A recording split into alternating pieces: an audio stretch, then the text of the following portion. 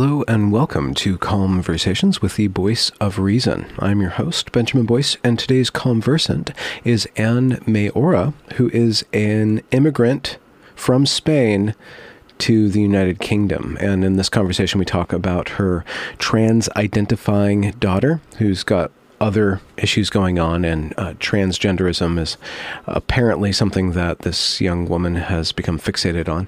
And we talk about that story. We also talk about the way in which gender ideology is being implemented in Spain and how nobody has really expected the Spanish transition.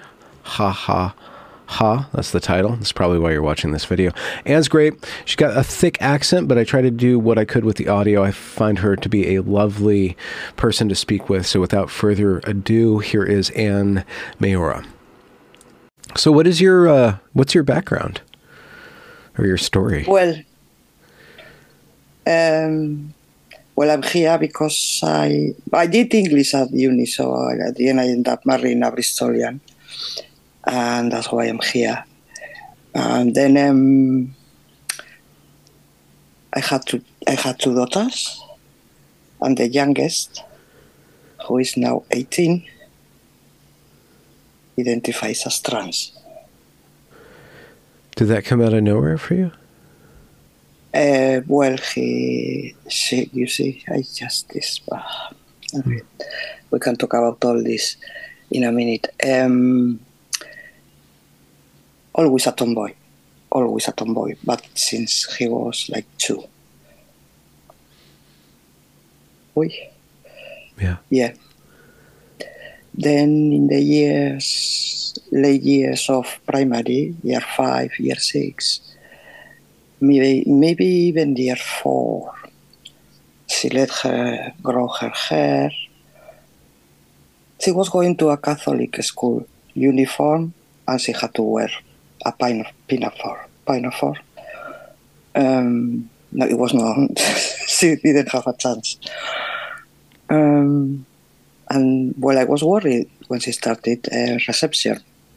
But the day she had to walk into reception, she accepted it. But you should have seen her face. Yeah. Like, how do you say it in English? Derrota. So I lost, I lost this battle. Or I can win this battle. Well, but anyway, the primary years started, okay, she was a tomboy, but she wears her uniform. The normal, first few years, she was very quiet, but even at home. And first few years, both friends, boys and girls, and then that's what you see. And then year 4 started doing your groups of girls with girls and boys with boys and all this. And I thought she had done okay. She had blended okay. It was a very small school. It was only one class per year. So they were very nested there, Yeah. and very protected. In a way, I guess. And then at the end of year 6, typical. Started fights between girls. That she has said this. Normal things. I could see that she didn't understand why, But I tried to explain and said, you always had the boys, and you always had good relationship with them. Yeah, but now everything is changing. They don't. I'm not like saying I'm not more one of them anymore. No, one of the bands anymore. Yeah. And then year 7 started. I was petrified. So from that school to comprehensive. It's a good school, very popular in this area. But 2,000 students. And I was petrified. because I had problems with her older sister. And well, year 7 came and go, but she started saying that she started not getting up in the mornings, and at the beginning from time to time, and then year 8 came. She had friends, she was making friends, but I could see she was finding it very difficult, the typical girly things. And she was finding lost, I think, in that school. And well, so year 8, first term, difficult. Second, after Christmas, she didn't go. She didn't return to school.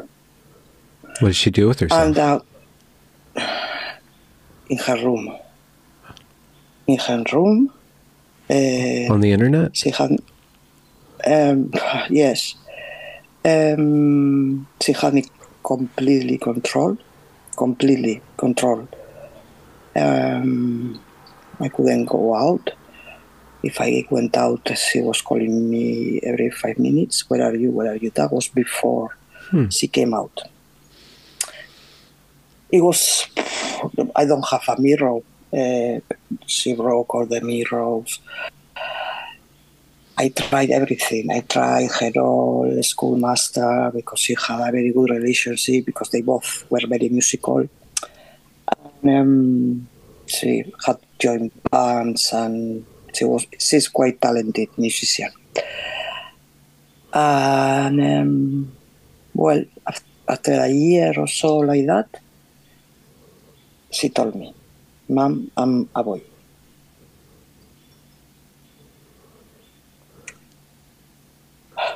Did you ask her what that meant to her? What does it mean to be a boy for her? No. I didn't know what to do. I didn't have a clue what to do. But I contacted some feminists quite straight away because I thought they would know what was that about.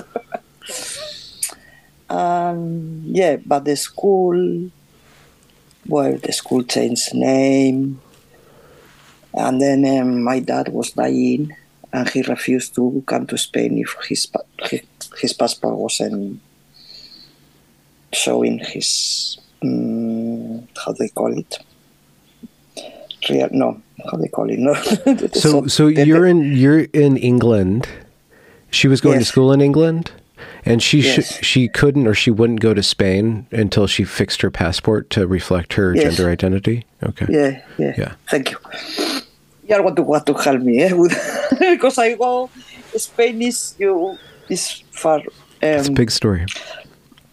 Yeah. No. Well, and so I called the school, said this and that. I said, "Oh, but you only have to do did Paul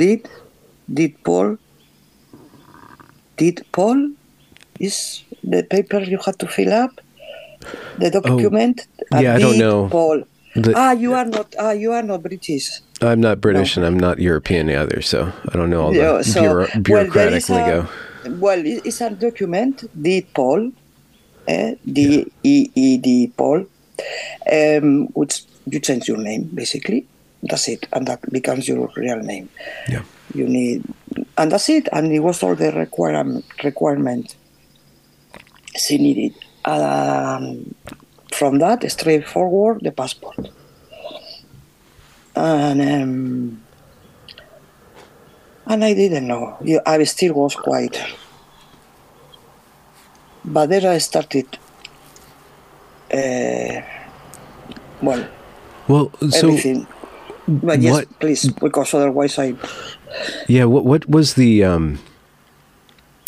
feeling of encountering this new person or this new identification? What were the feelings? Fear. Okay. Fear. Okay. Fear. Fear of the unknown. Fear for her safety. Fear for her. Or relief in a way, because for a year I didn't know what was going on.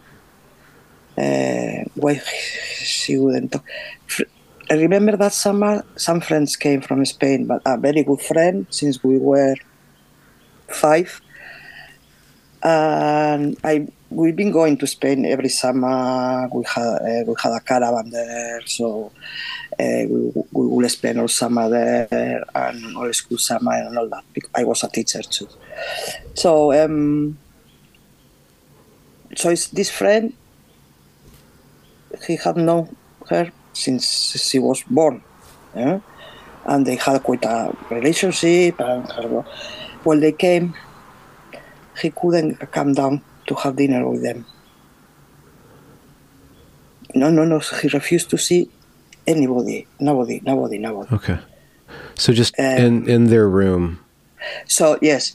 So all the time on the internet or something. Yeah, I guess.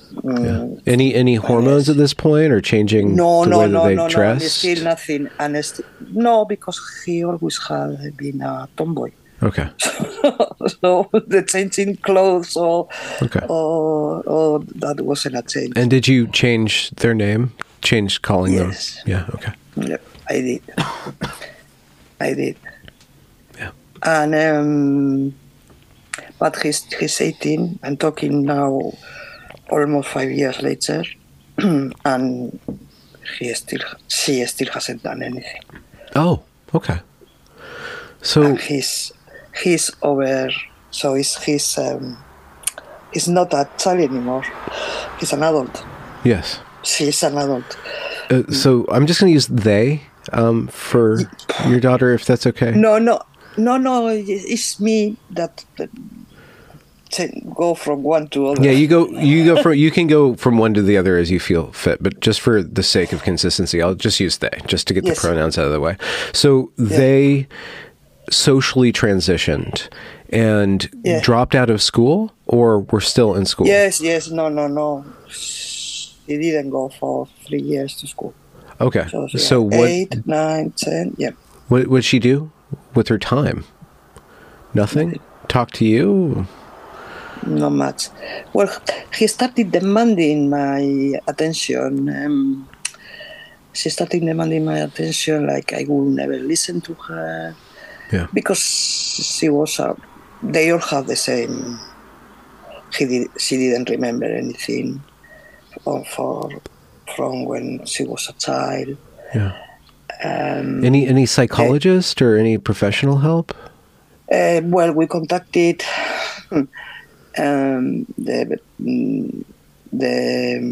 how is they call CAMS, which is the public service for children in I guess it's England and Wales, and but they are over. No, of they no don't help. have no help at all. She got a therapist, but they didn't match, and then she started with another one, and that was going a bit better, but she changed jobs, and we went back to the waiting list, and in the meantime she turned 18. Okay. Was she writing at all or doing anything with herself? With her time? The last year, so like 2 years ago, through the school, we managed to engage her in the youth club in Portishead, where we live. They have some courses and things, no? So we managed to engage her in. One was a bit of maths and English, and then the other one was music. Music, or she will do photography or more artistic things. And music, I insisted. Again, I knew she was very talented, but she didn't want to do it. She will say that it's a hobby. It's not like. So I don't know. I don't know if that was because she had lost all confidence or why. She refused to do. But at the end, we did it like a bit of photography, music, a bit of art. That too. So she did that, 2 mornings a week, and for a school year, and then the following year, again through her school, we managed to get her in a special course in a college nearby, but that didn't work. So that brings us to last year, and I'm talking about school years here. And last year she went again. It went a bit better. She did just maths and English. And that went a bit better. I think it gave her a lot of confidence that she wasn't dumb at all.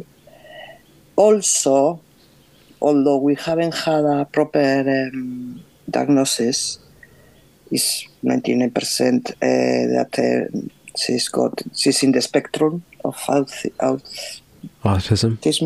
Yes. Thank you. Okay. Yes, so that for her that was important too, knowing what was going on with her a bit, no? Yeah. Yes, so that's where we are now. Now she works. She's still doing this course, so she can do how do you call it? A course next year, so she's able to join university courses. Okay. So a longer route, she does have a sense of future, like she's working towards something. Yes, she's got something now. Yeah. Okay. Yeah. Okay. Yeah. And she's still in England? She's still with you? Uh-huh. Okay.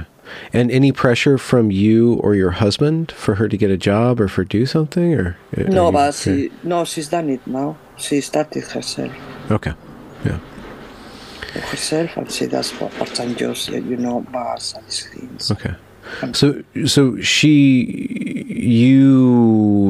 has a male identity, but she doesn't really. She's not doing any medical stuff. Do you perceive that she uses that to control situations where she otherwise feels out of control or helpless? Maybe. I haven't thought it like that, but maybe because I was convinced, that I was scared and convinced that when she turned 18, she will start taking hormones or something. Okay. Yeah. And as a matter of fact, she got a bunch of money my dad had left her. It wasn't enough for a mastectomy. But I thought if she goes to a private clinic with this money and she's working weekends and all that, I'm sure they will make them a plan to pay this easily, no? Yeah. And no, she hasn't done anything. Okay. So I was told about you in reference to Spain's laws around transition. I met a couple of women from Spain at the GenSpect conference a couple weeks ago. Gemma, yeah. Yeah, and they said that there was some weird stuff going on and that you kind of understood it. And could you inform us about that? Well, what weird thing that we have, I don't know, it's what's going on in a lot of places at the moment, in a lot of countries. Yeah. What is different in Spain, that every single party, all the spectrum, are in favor of this. Okay. That because you have to understand Spanish politics. So we have 2 major parties nationwide, which the Conservatives and the Partido Socialista Obrero Español, the Socialist Party, which is the Labour Party, no? Here. Yes. No? And the Conservatives. Well, that's... I'm really sorry. Can we back up just a little bit? Because I know you guys had like this whole like fascist uprising and anti-communist uprising. Like, what was that, like during World War II or right before World War II? Just before. No. It was a training camp for World War II, Spain. Okay. Spanish Civil War was a training camp for that. It was a lot of your, how do you say it in English? Antifa.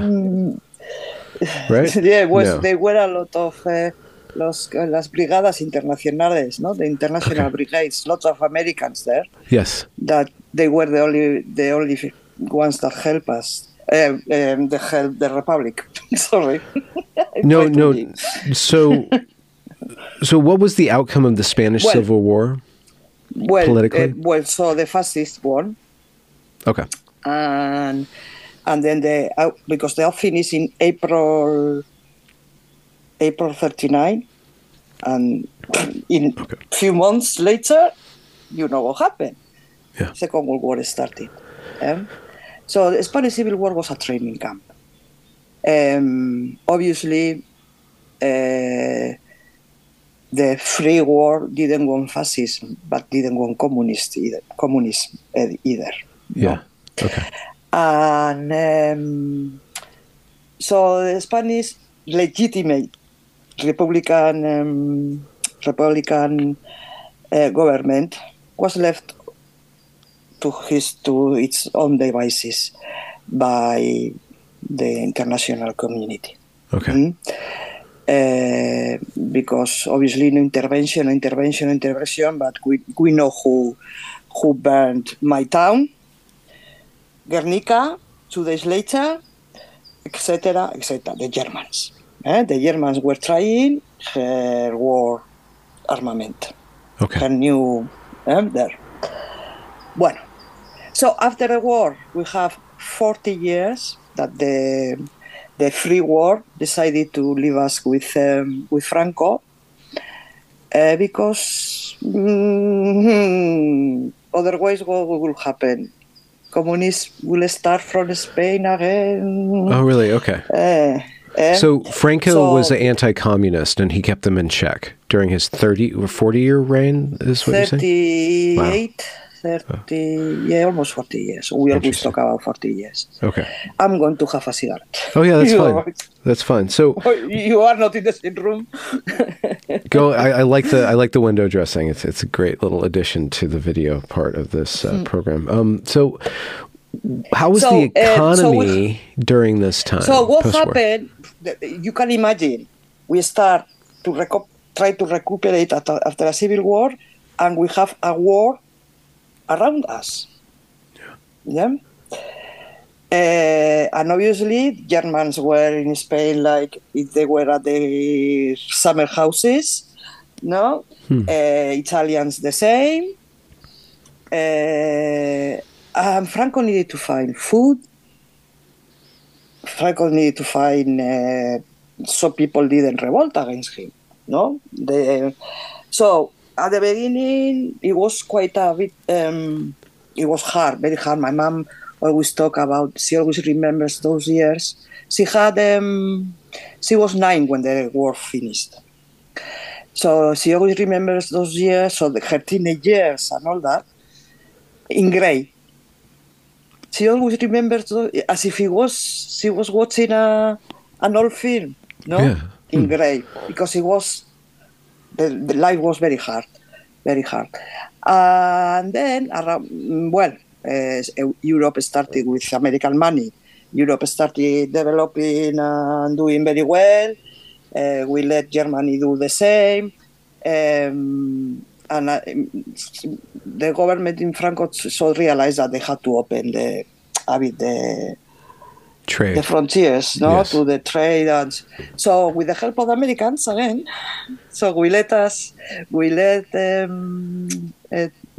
I think, 3 or 4 American. I had it from the OTAN bases. Yes. Thank you. American bases in Spain. You can imagine how important it is for America, no? Because we are 2 hours from the Middle East in a flight. Yeah. Africa is just there. To the south. Yeah. You can see it from the south of Spain. You can see it in good days, and it's the way to Europe. No, coming from the south. Yes. And so Franco let the Americans 3 or 4 I think now they are 3, but initially there were 4 bases. And obviously America gave us a lot of money. And then it was a bit of an opening of the system, no? A bit of color started getting in the country. And obviously he was getting old. So we knew that, unfortunately, he was going to die in bed, but he wasn't going to last forever, no? And so that's when my generation comes in, no? Because I was 13 when he died. So we still remember things, how, like the fear to talk about certain things, even in the house. No, your father, no, you've been after dinner, no, oh, we've been talking about something, and remember not to say anything about this at the school tomorrow. Things like that, no? Okay. About politics, so it was tense. Yeah, I'm Basque. I'm Basque. What does that mean that you're Basque? Is that like a minority? One of the problems. It's a Basque name, yes, and my Ane too is Anna, but never mind. So what I was going with the parties before, so we have now, since 1978, that was when the new constitution was approved, and it was like, we call it the transition.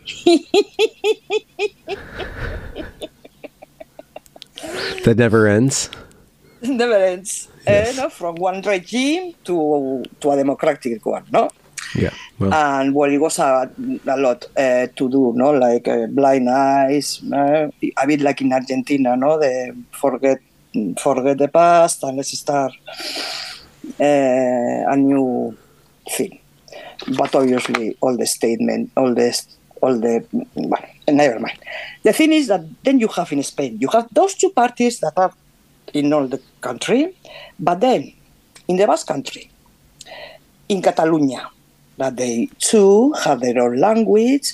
It's a very nationalist. Then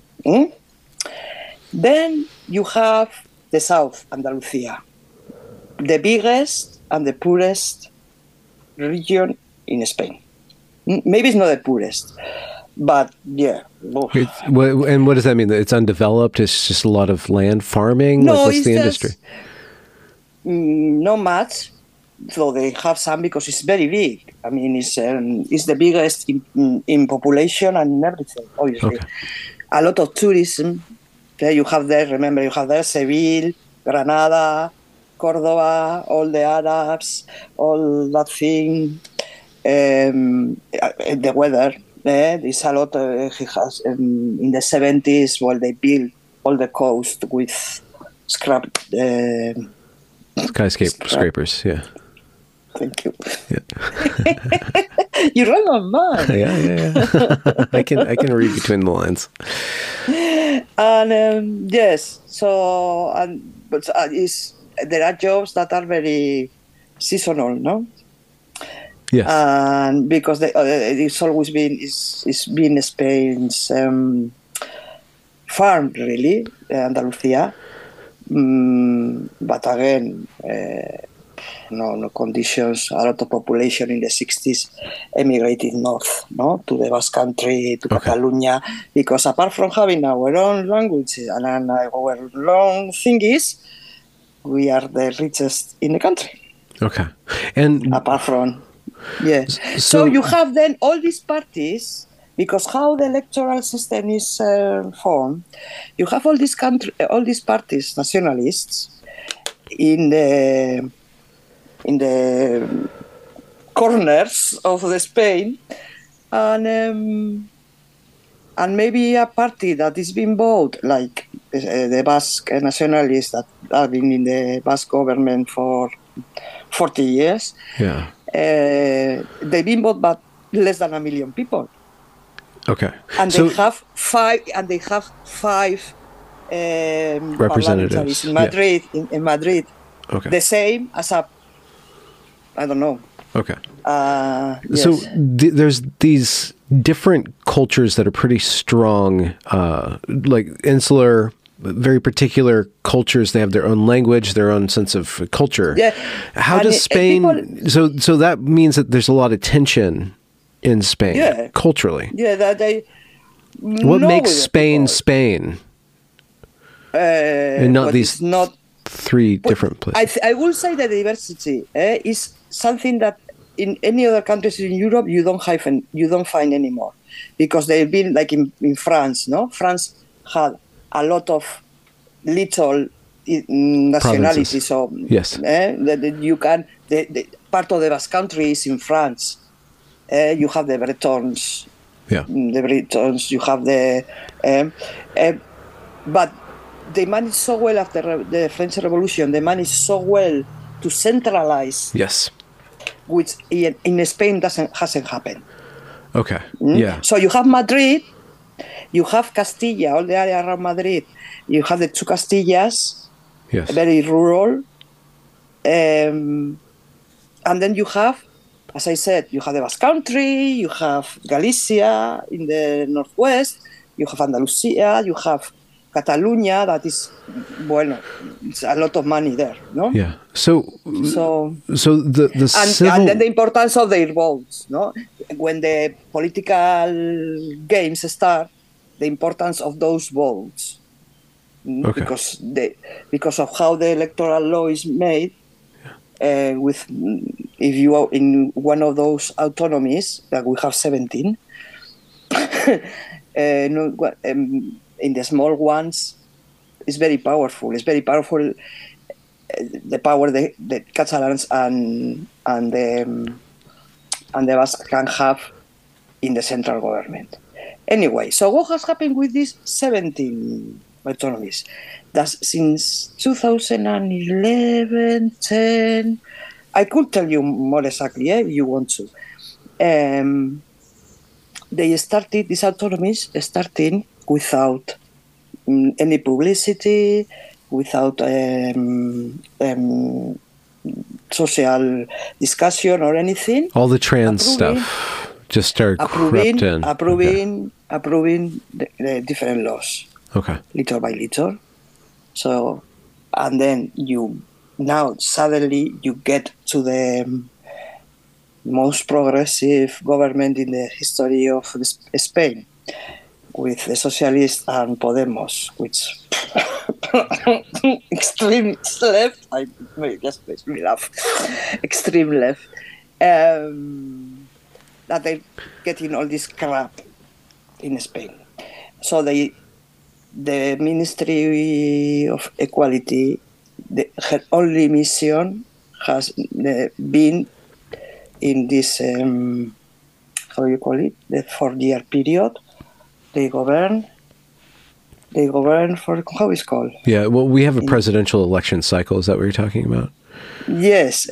So this period, her only aim and objective has been to approve a law that will, obviously the law of all Spain is a higher hierarchy of the laws from the autonomies. But it's nothing that it wasn't happening. It's not going to... The only thing is that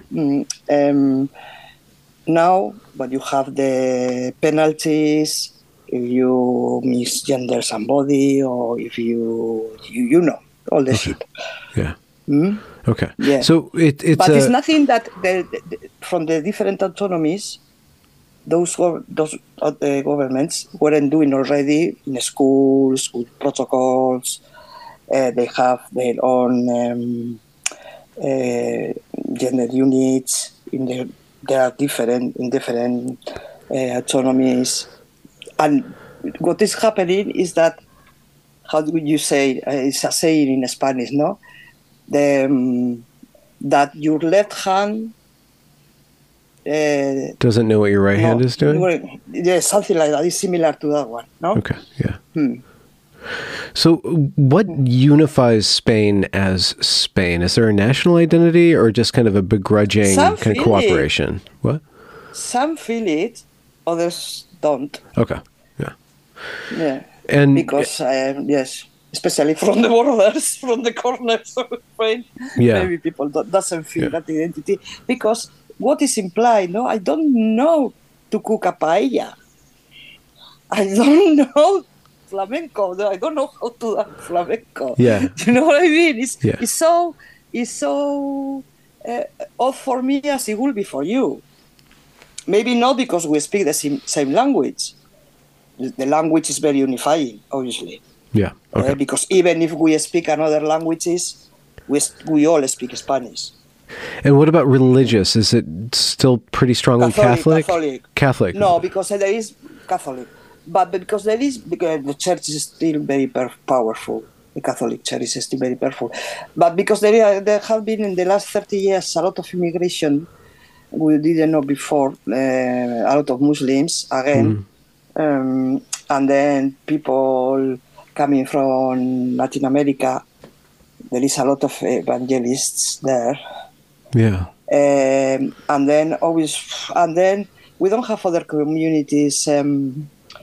Let's to say that we always have had Jews, but no, it's nothing very significant. Yeah. It's much more significant than the Muslims. Okay. So weren't you guys like in medieval times? You guys were invaded by Islam, but the Arabs came as warriors, but now they're coming as immigrants. But it's kind of the same kind of cultural influx. Well, what they brought in the medieval years was good. What they bring in now with the religion, I don't know if because look, I remember in my hometown we used to manufacture arms, and so we have the guns. What more than anything, rifles, for gaming. Oh, okay. Hunting rifles. We were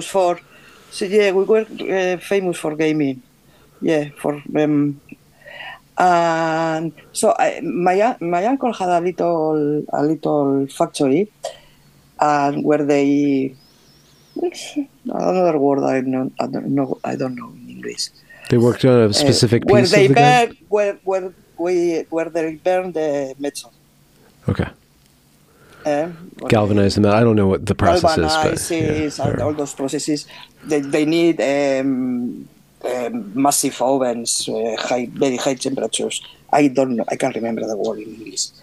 So obviously, in the 70s, people from the town started not wanting that kind of job. So some Muslims came. 3 or 4 families, and they were very well integrated. Then around the 90s, the priest came, and all those women that have walked in town without anything, the hijabs, so the culture hijab came, and yes, and the imposition, and they were more. They started marginalizing themselves, really, because those families, I'm talking about my town, it has 20,000 inhabitants. Those inhabitants, those Muslims that came first, they were quite well integrated. I went to school with one of the daughters of them, and I never saw her wearing as she would wear the same clothes I was wearing. Not the same type of clothes. Yeah.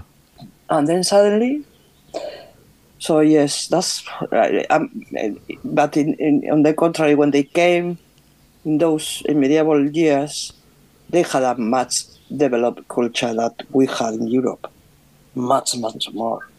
Yeah.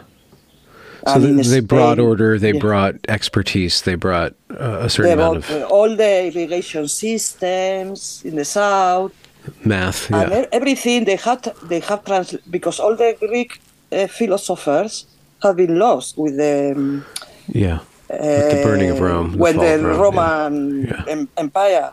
So they have translate all the Greeks. So they came through Spain, because we have in Toledo we have a very famous translation school where Jews, Muslims, Latin were working together. Yeah. And they brought a lot of culture, not only to Spain, to a lot of all of Europe, to the whole of Europe, yeah. Sorry, oh my gosh, what was I telling you? we were talking. We were going to talk about something else. Well, it's just so fascinating, like the history of this, the trans stuff aside, or going back to the trans stuff.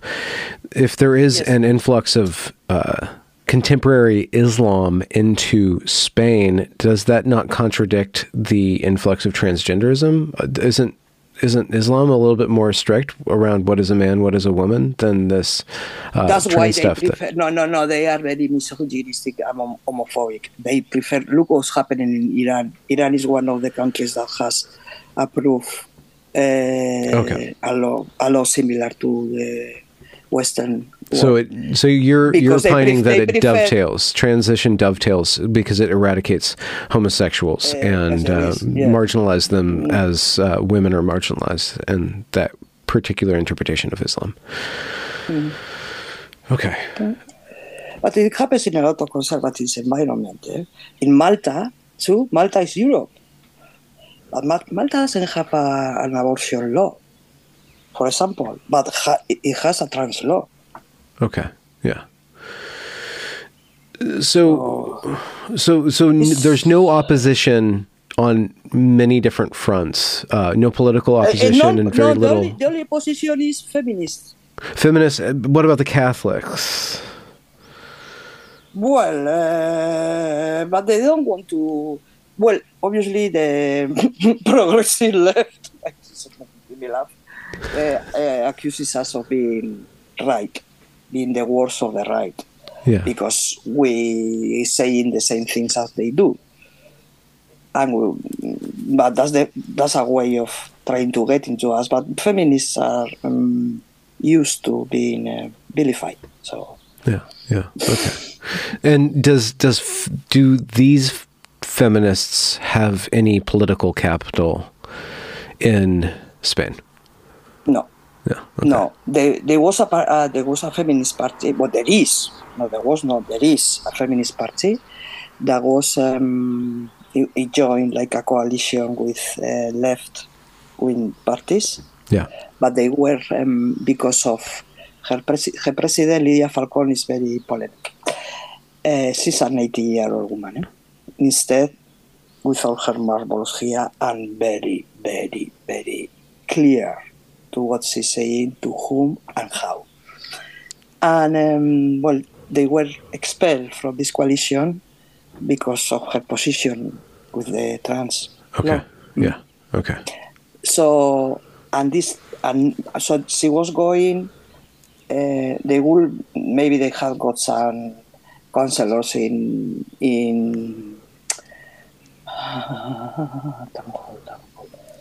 yes, in town halls or maybe some parliaments, but always within the coalition. But now, for the first time, they're going on its own. There are in Spain now council and local and regional elections, the 28th of May. Okay.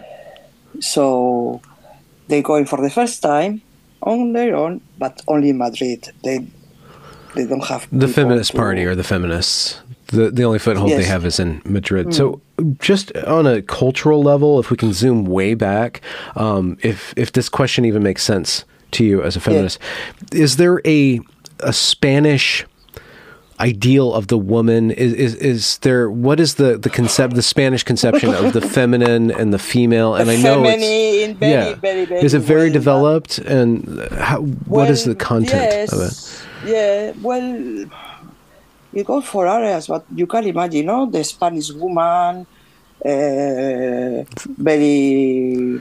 fiery, very sexual. Yes, sensual, sexual. Fiery, and then, sexual, yeah. And then as a mother, is there like this transition? And we are like the Italians. Very strong, matriarchal. Very strong, matriarchal. Okay. Moms, yeah. And traditionally, did women participate in politics, or was that kind of like men's job and women really owned the home? Job. Okay. There was a big opening the 3 years that the Republic was working till Franco decided to, there was a big opening. Women in Spain won the right to vote. Yes. There was the law of the divorce law. Divorce law, okay, yeah. And property laws kind of changed up, got loosened for women, or was that? I'm not sure about that, but I know they were talking about abortion law when all went bang. But then till Franco died, and later, till the 80s, women in Spain couldn't open a bank account without the permission of their husband. Yes. Okay. Father. Okay. Yeah. All right. But in middle 80s, maybe the beginning of the 80s, I would say. So what? Because there are different types of feminism, and feminism kind of started in the Anglican sphere. It started in Britain and it started in America. Yes, and those are different cultures than Spain. So I'm wondering how feminism adapted to the Spanish culture and what it was principally about. But it's about everywhere. I mean, feminism has a political agenda and has a theory and has its. So obviously, I don't know. You can't talk. It's the same with any other. You can talk the same way to an industrial city, to the people that live in an industrial city, that to the people that live in a rural environment. No, they have different needs. They have different family structures. Different value systems. Yes, different values. Because American feminism has different flavors, but one of it is basically the masculinized corporate woman, the woman who wears the business suits and is just as good as men, or like the man-bashing feminist. And that works in our culture. I don't know if that necessarily works in a culture where the ideal feminine is fiery, is sensual, is really finds her power in the home, other than maybe property and voting and stuff like that. But the cultural feminism, I don't see how it. Maybe we don't see that masculinization of, let's say, powerful women like happens in America. Yeah. We have an example. Look at the president of the Santander Bank. What's she like? She's of Irish descendant. I know, but her first surname is Botín.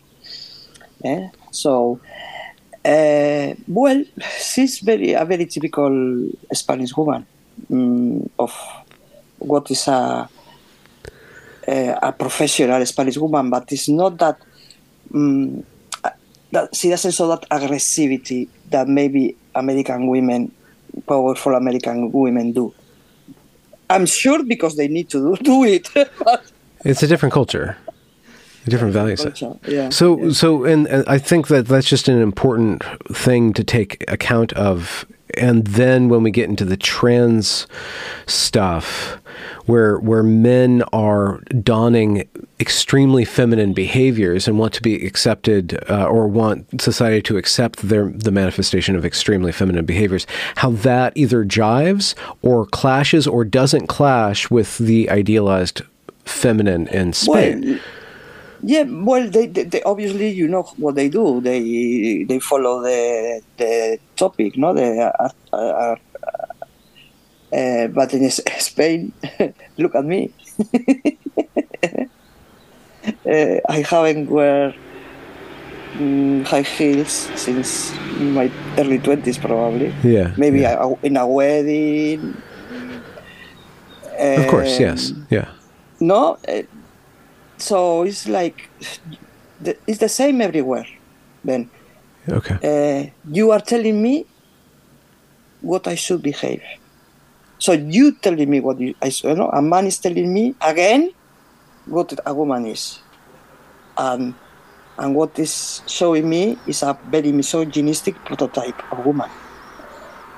But he gets a heart from it, probably. So... I'm just wondering where the backlash or where the pushback is, and then we have the cheeky ones, no? The cheeky ones? I would call cheeky ones from not calling them something else. The ones that they have spread like mushrooms around, in electoral lists, politicians now, that are taking, like in sports, they take in the role of women. Yes. And there are 3 or 4 or 5 that they. There is one, for example, thinking about now, the Colau one, Elma Colau. He makes himself call now, Elma Colau. So he's completely bald. He wears a suit, but also heels. Okay. Okay, so he is Elma Colau. And it makes him a woman. Wearing high heels. So they laughing at us. Okay. They laughing at us. I mean, and then he was in the decision not to take any hormones and all this. I know that may be controversial, but it took me a lot of meditation. You didn't want to be, and that's it. That's all the meditation that took. You didn't want to be castrated, my love. That's it. All the meditation it took. Yeah. So yes, those are the tricky ones. Your husband. Yes. Your husband is just to get back to your family just a little bit. Your husband is he's British. Yes, he's British. Historian. But he's my ex-husband. Okay. Ex-husband. Okay. So I'm just wondering, your daughter grows up with a Spanish mother and an Anglican father, or Anglo father, and I wonder how that culture might have confused her or made her. I just wondered how that informed her fitting in or her not fitting in, or. Oh, they didn't like my accent. No, they always felt a bit embarrassed. You know how children are. Yeah. Why you had to be different. No? Yeah. Were you Catholic? Did you guys practice Catholic? Did she grow up Catholic? Well, I was baptized and all that. My parents didn't have a choice. Yeah. No, they didn't have a choice. I was born in 1963. They didn't have a choice. They had to do it under the dictatorship.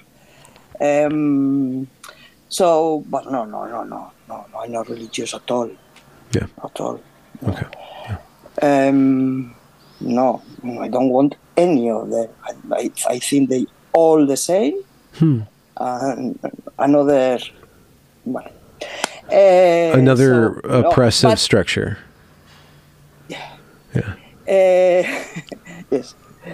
I'm just wondering, in the absence of oppressive structures, aren't you just going to swap out another oppressive structure for another oppressive structure? It just seems like that it's so fragile. Freedom from oppression is so fragile and temporary. Yes, it is. Yeah. Yes, it is. Because it's funny, no? You don't have to. It's the most retrograde thing I've seen. Maybe we were talking about the medieval ages. Maybe something like that.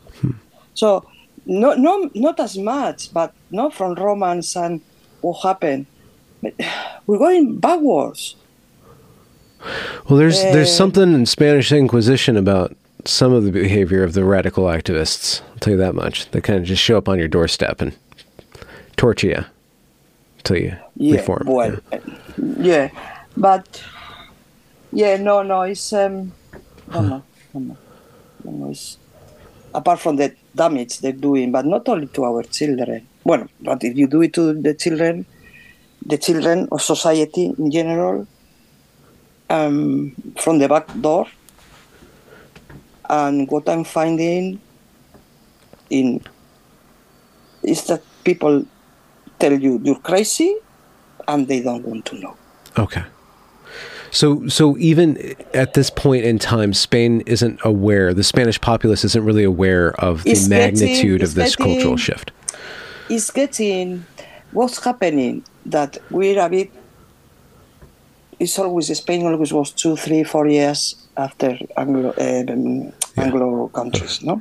Yeah. But we assimilate assimilate everything that comes. It's a matter of it takes a couple of years, but it's complete when it happens. It happens overnight. So what's happening that when they started with this law, the law for the state, the government that now it is in power, we feminists knew what was happening in Britain, what was happening in Sweden, what was happening in America, what was happening in a lot of places. It started. But the Ministry of Equality has refused to see us or groups like Amanda. I guess you have heard of Amanda. No, Gemma didn't tell you about it. Amanda? Amanda, yes. Amanda is an association of parents like me that are gender critical. Okay. So it might be the case that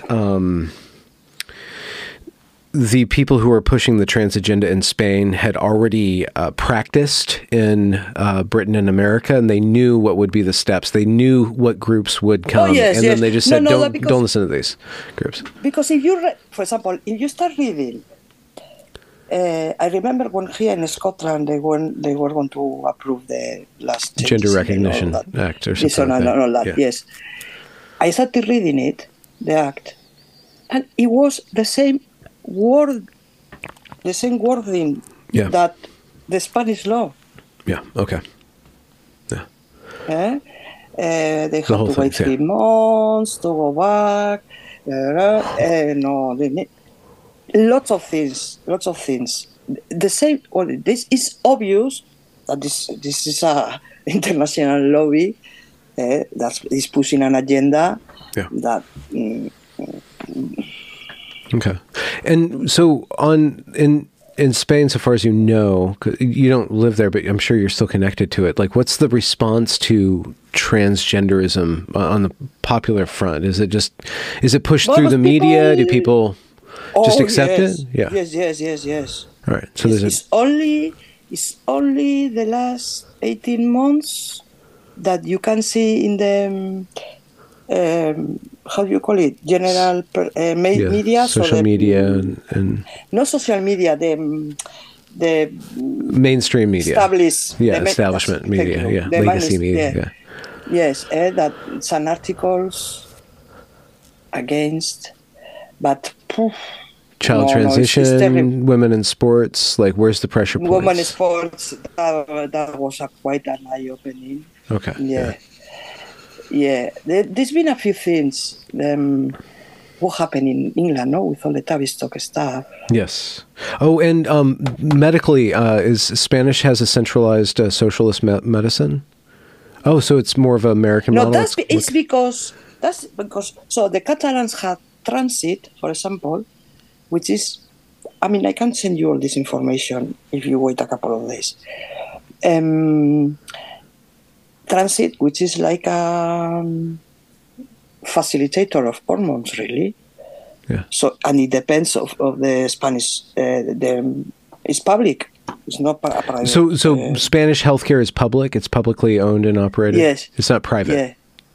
No. Interesting. Okay. So and so they have their own like GIDS or Tavistock type gender clinics. So so they have, apart from the gender clinics, you have this more like surgeries. Yeah. For example, that's in Catalonia. Still listening. I just have this.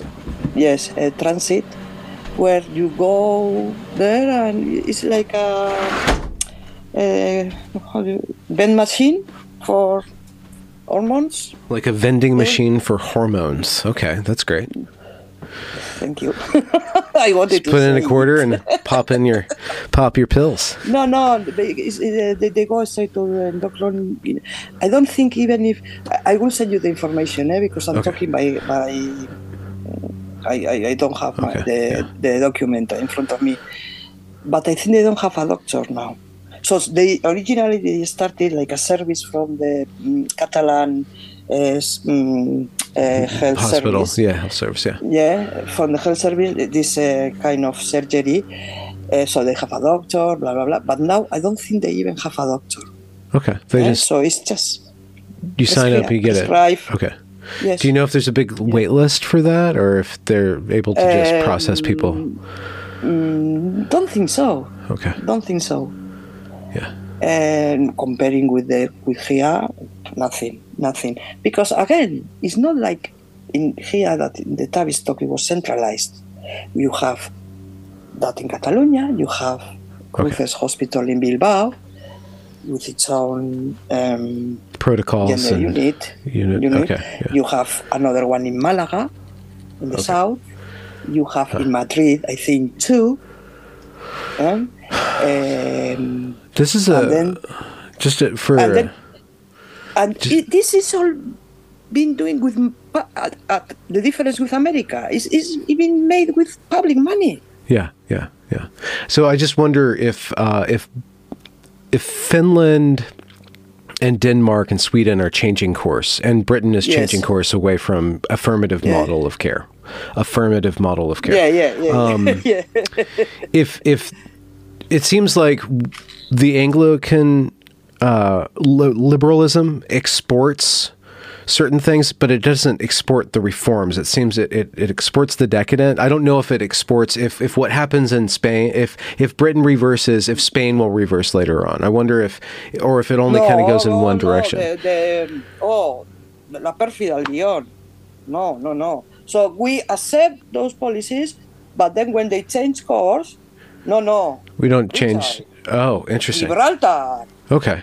The Spanish Armada. There is a history here. You know? Yeah, well, there's a lot of history here, and we haven't even talked about Latin America and how you guys took it over. Whoa. That's like Canada. Countries like Argentina, Chile, Uruguay. Yeah, the South Cone. I like Canada, but with less money.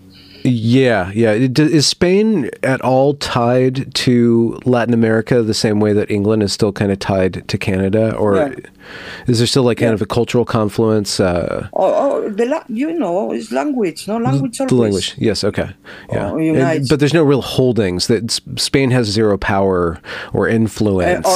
Nothing. Okay, nothing. Yeah, interesting. But they are always looking at them. It's their door to Europe.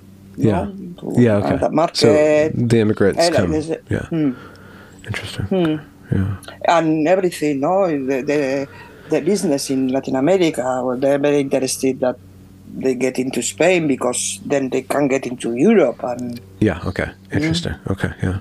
So apart from trying to the market with North America, obviously, but it's another market for them too. Yeah. So, with dealing with your daughter's situation and her concerns, her mental health, or just her behavioral difficulties and her trans identity, what steps did you take to get assistance for yourself to understand what was going on and or to get support of some sort? What's been helpful for you to process? Helpful for me has been to know that I wasn't alone. Okay. That was very important. To know that I wasn't mad. Very important too. That gave me a lot of... Because you doubt. What's best for your children. No? Anyway, and then feminists, and then... Yes, seeing that has helped me a lot. The fact that... she's out of her room and leading a quite normal life. That too. That has helped me a lot personally. Has she ever had? But still that fear and worry, concern. No? Yeah. What is this going to? Because you don't want them to suffer, for God's sake. Yeah. No. Do you see her developing the capacity to make close relationships with her peers, or is she alienated? No, he's got quite a good relationship with a few boys. Yeah. Still with girls, I think it's still difficult. I don't know if it is because she likes them. Yeah, and then is socially awkward with feelings of attraction. Yeah. What I know is that she hasn't had any sexual contact and she's 18, which I think is a bit... Not even holding hands? holding hands, and that is more. And so on and so forth. Nothing else. Yeah. I'm sure. And has your other daughter, your other child, been of help? She has her own issues. She's a teenager, Mom. So you were really dealt a winning hand here. I must have been a very bad person in my previous life. Oh, ouch. You're saying some karma's being worked out with you and your children. No, it's just extraordinary. Yeah, no. Extraordinary. Sometimes you sit down and you think, what else? No. And what organizations have you found helpful, or are you participating in that you'd like to share? Well, Amanda, which is... Could you spell that for me, and then I'll link that in the description? AMANDA. Amanda. Okay. Yeah. Amanda. The stands is like a game, no? Words. Acronym. Because Amanda is the one you love, and is the acronym for Association of Mothers with Children with. Yeah. Wow. The one you love. So, yeah. Wow. And that and then feminists. But that Amanda is specifically, and they're doing an amazing job, and they have opened a lot of eyes. They have managed to get a lot of professionals finally open. Okay. To say what they in Spain specifically. They have a web. They have a web. A website. Okay. Yes, I will send you some links. Yes. And also, you want the information for the transit, because the feminist association from Catalonia, they did an amazing research about this unit, transit. Okay, transit. Okay. And they analyzed the numbers, and you can extrapolate. And then they made like another, taking like from that, they did another more just data about the different regional areas. Numbers, no? How had increased, and it's funny, no? How they what information where they were given, no? So in some hospitals only the number, but not differentiated by sex. So you have all that in those two researches. Yeah. Yes. Yeah. So, and I would say, storied history of your country of origin aside, and storied history of your own family aside, what do you do that brings you pleasure in life? What's something that you my garden. Your what? My garden. Your garden. A lot of pleasure. Yeah. Yes. That's what do you grow? Depends on the year and my mood. But I have some established plants. But yes, and it's something that I knew. I found out I knew quite all life. I mean, because in Spain we live in flats generally. Yeah. And so reading used to make me lose myself, but I can't concentrate anymore. And I guess this is part of the. Yeah, no, I can't concentrate in a fiction book anymore. For books? And I have read fiction books. Oh yeah, okay. Yeah, you used to read a lot. No. Yeah. Oh, books of history. I used to love reading them. Yeah. And fiction and poetry, because I'm a linguist by trade. Really? Yeah. By trade, so you teach linguists or linguistics, or you translate? What was your... Well, I work in secondary schools, then a bit at university too. Yeah. And translator. Yeah. Language is wonderful. What's your favorite language? They all. I like it all. Obviously, I like the ones I can control a bit more. But, but it's so interesting. So my friends say, "Oh, just shut up, Ane." You know, maybe in London in the underground, and I heard something. No, it's not Asiatic. No. And I had to ask. Okay. And we children, Leave the strangers alone. yeah. But it's like music for my ears. You know? Yes, yeah. Well, Anne, thank you very much for sharing and for giving me a wham bam, thank you ma'am, history of Spain. Spain goes really deep, very powerful, very come and go, a lot of wars, a lot of culture. A lot of wars. Yeah, like conquest. Yeah. We were an empire for the British. You were the empire for a period of time. Yeah. It's funny how they rise and fall. We'll see what happens after America's petered out. That is going. The center is going east now, I think. Yeah. We'll see. Yeah, we'll see. Well, thank you very much for joining me. I'm going to end. Thanks to you. I have enjoyed it a lot now because nobody listens to my story lessons. Yeah. A little passive entertainment or edutainment, maybe from time to time.